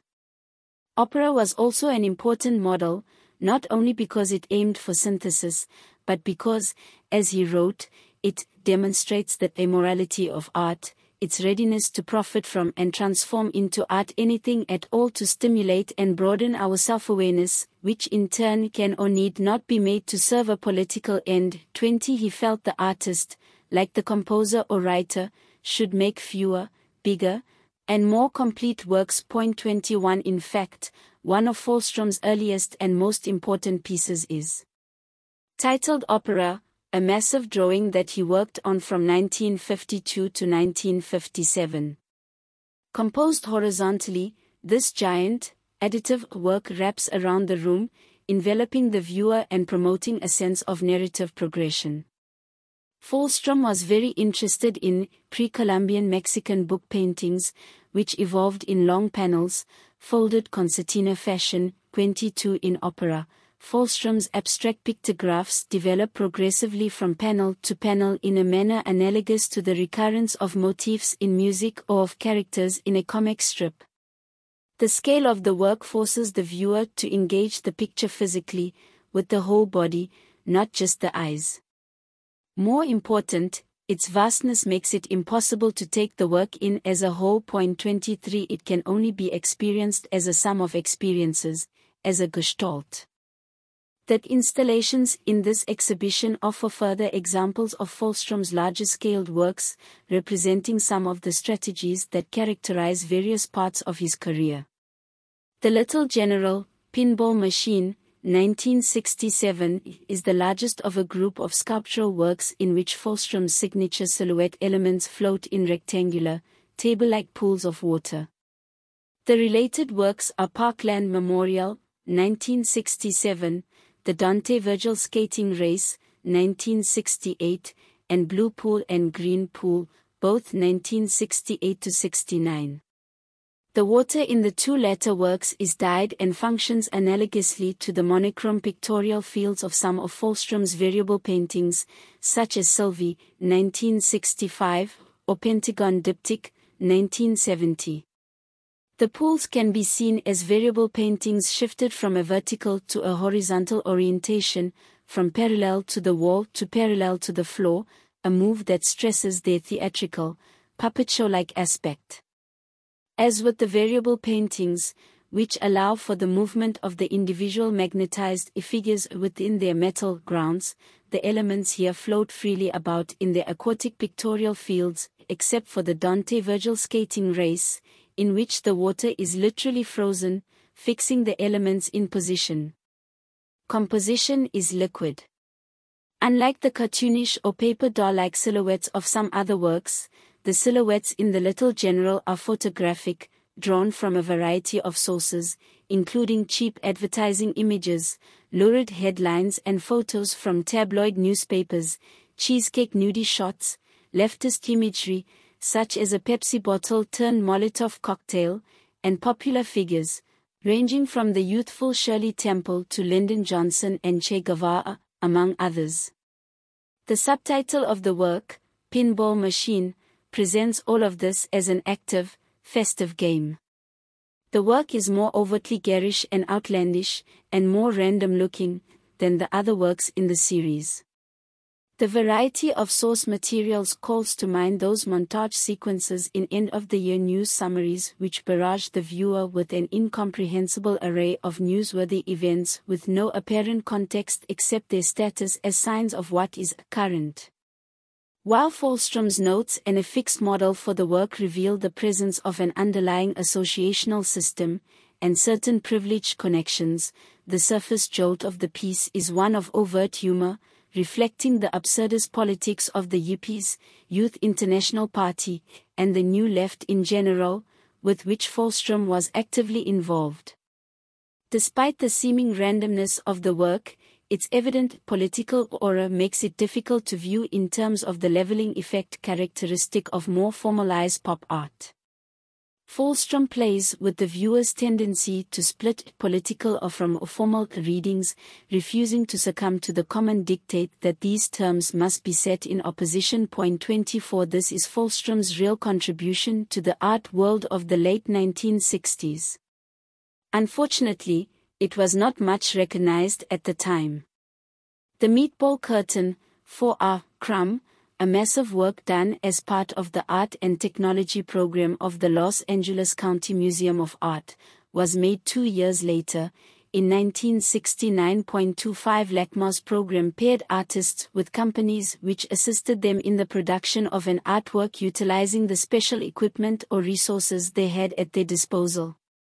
Fohlstrom chose to work with Heath and Company, a maker of commercial signs which manufactured the sort of huge illuminated signs that adorn gas stations and fast food restaurants such as Kentucky Fried Chicken, and specialized in working with plastics and metals. Interestingly, while Fohlstrom was in Los Angeles on a site visit, he was introduced to Zap Comics and ended up making a work utilizing the imagery he found there. Started in San Francisco in 1967, Zap was one of the first underground comic books made by, and geared toward, the hippie subculture. Fohlstrom had done an earlier work using imagery derived from Mad magazine, so it's not surprising that he would be drawn to Zap. Zap cartoonists were the much more radical, countercultural descendants of the artists who worked for the socially satirical Mad magazine during its heyday in the 1950s. The Zap artists openly defied the Comics Code Authority of America, 26, which monitors comic book content, by wallowing in the very subjects that the code was designed to censor: sex, violence, drugs, and left-wing politics. Robert Crumb is by far the most famous of the Zap Comics artists, and most of the imagery in Fohlstrom's work was taken from his drawings. 27 The title itself, Meatball Curtain, was derived from a Crumb story called Meatball, in which meatballs fall from the sky, striking people and causing a sort of instant satori. Fohlstrom describes the Meatball Curtain as a homage to Robert Crumb, a great American artist. 28. The work is an ensemble of large freestanding metal and plastic cutouts. Once again, there are silhouettes, but this time radically simplified, with little of the detail and graphic outlining found in earlier Fohlstrom works. Because of this simplicity, one is tempted to see the work as a reaction to the then current trend in minimal, brightly painted public sculpture of the Alexander Calder or David Smith variety.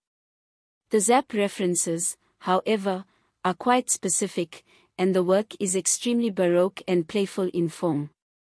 Fohlstrom described his interest in the silhouette as a way of putting emphasis on the character or type of an element. 29 This use of the silhouette promotes the double reading of the element as either a sign or an abstract form. In the Meatball Curtain, as in the variable paintings, these isolated silhouettes are used to create a shifting, organic whole.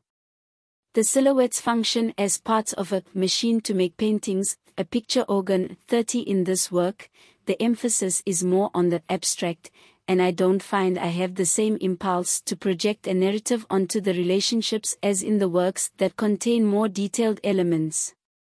The Meatball Curtain is one of Fohlstrom's most light-hearted works, a kind of countercultural sculpture garden. Garden, a world model, 1973, represents the final phase of Fohlstrom's work, starting in 1971, when he became interested in using current historical and economic data, commonly accepted factual material.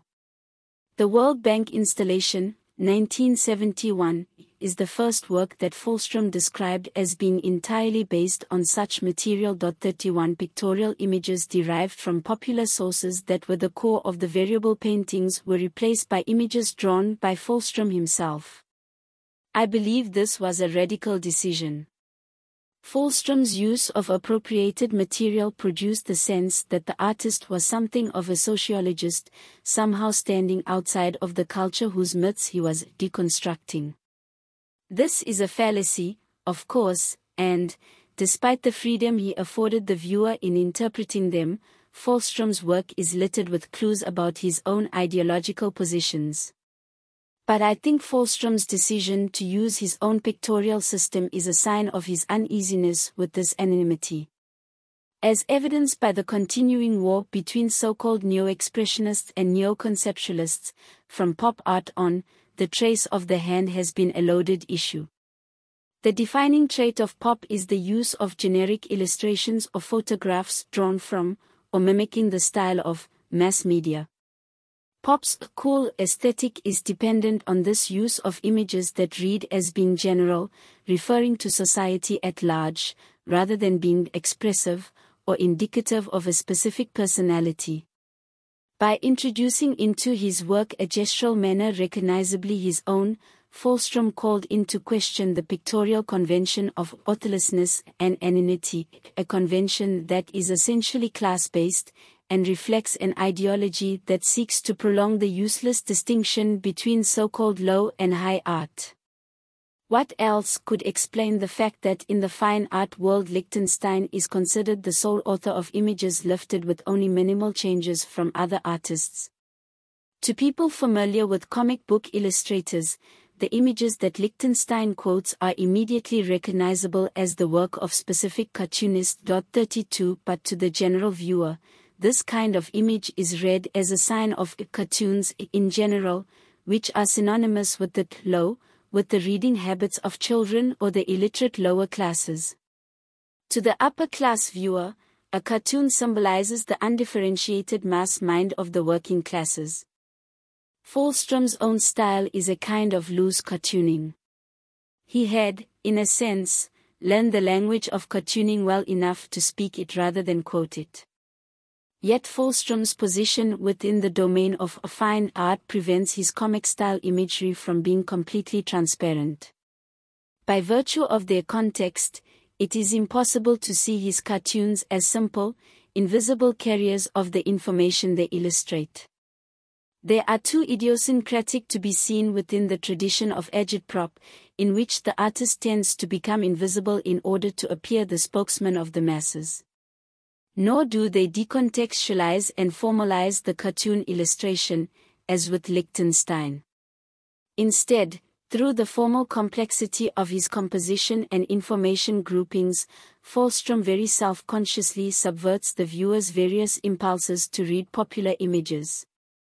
He does not heroize them as symbols of the common man, nor does he treat them simply as vernacular symbols. Instead, he poses them as elements of a visual language whose syntax, like that of concrete poetry, can be altered and rearranged. With a dizzying and conflicted array of factual material presented using this language, and by presenting cartoons in an unnatural way, Falstrom works against the implication that a popular lexicon represents a homogeneous audience. The cartoon's naturalism lies in its air of anonymity, in its invisibility, which is why cartoons lend themselves so well to use in agitational propaganda. They have an air of truth about them, they appear as given, pre-existing, unconstructed. Falstrom's busy, unstable compositions and information overloads throw this naturalism into question. The only true political image is the unnatural one, the one that challenges preordained and unquestioned pictures of reality. 33 This unnaturalism, however, does not necessarily imply desire to escape the pictorial, it can be understood as a dissection of the pictorial. The secret language of pictorial conventions must be revealed as a construct, otherwise one remains the unwitting pawn of its shaping influence. This is what Falstrom does with his strange use of mass media conventions. The dissection of the natural is Falstrom's politic. The finest example of Falstrom's factual period is World Map, 1972, which presents a topography of current historical facts separated from each other by boundaries reminiscent of national borders. You soon realize that these borders are random, produced by a pictorial necessity that is driven, in turn, by the amount of information each zone contains. This play with borders is most apparent in At 5 in the Afternoon, Chile 2, The Coup. Words by Plath and Lorca, 1974. Here, the recognizable silhouette of Chile becomes the site of connection between various other random silhouettes, attached to it by long needle-like feelers, which contain images by Falstrom illustrating excerpts of the poetry of Sylvia Plath and Federico Garcia Lorca. The enclosing forms are now much more extravagant and baroque than those of World Map. That the political form of Chile is thrown into sharp contrast with the aesthetic of forms hovering about it. In 1974, Falstrom wrote, "Recently I have been making hundreds of improvisations to arrive at shapes that are interesting in themselves, and totally unnatural to the factual content and the space needed for the facts. These forms," he continues, "have something of the surprising beauty of tropical fish." 34 Garden, a world model, uses these kind of extravagant forms in a way similar to their use in At 5 in the Afternoon, but plays up their aesthetic qualities by presenting them as flowers growing out of pots. The material contained by these flowers is the same kind of information used in world map, historical and economic data. Garden can be seen as an intermediate work, lying between world map and At 5 in the Afternoon. It still uses historical data, but presents it in a much more opulent frame. The piece can be described as an installation in that it is presented within a green room as an environmental tableau. But this is done in a highly simplified way, which is not nearly as complex, formally, as Meatball Curtain or Falstrom's installation masterwork Dr. Schweitzer's Last Mission 1964-66, which I consider his most important variable painting. The stripped-down quality of Garden, a world model, makes it look somewhat like a product display. It recalls Falstrom's World Bank installation, which was similarly arranged as a simple monolithic display, presented by itself in a matched color-coded room. Garden has a pathetic quality. By that, I mean that the isolation of the work in a room by itself may be read as a display of false grandeur. The beauty of the installation, with its complex jungle-like shadow effects, purposely grates against its disturbing historical and economic content, producing a confusion of emotional effects. Soon after this, in At 5 in the Afternoon and the beautiful variable painting Night Music 2, Cancer Epidemic Scenario, words by Trackle, Locker and Plath, 1975, in which both the field and the magnetized informational elements are highly Baroque forms, historical effects are replaced by effects taken from poems.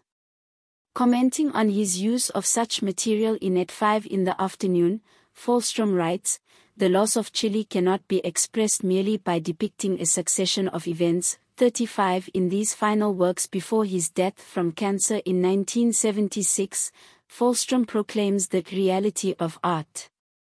Historical facts are as mythic as literary constructs, and art, on the psychic level, is just as real as this worldly material.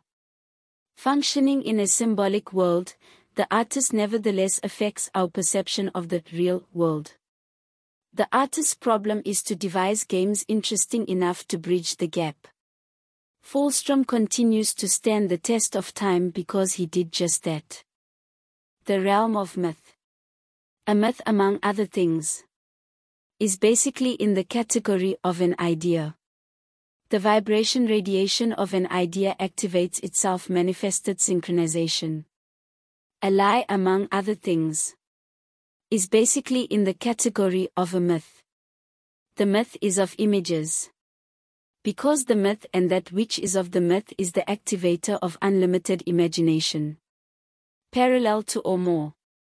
Synchronized to that which is not. Everything is of a particular science and myth is no exception. Witness, science fiction. And the manifestation of itself to a living what is called reality or so-called reality.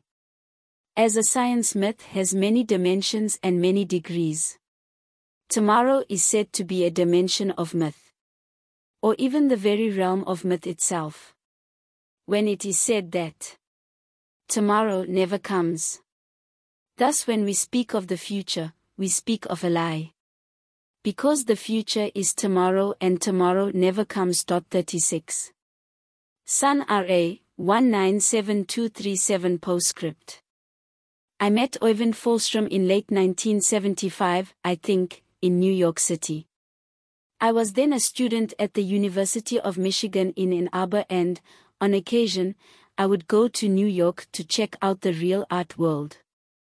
I was already a huge fan of Fohlstrom's work and, luckily, he happened to be in an exhibition at the time.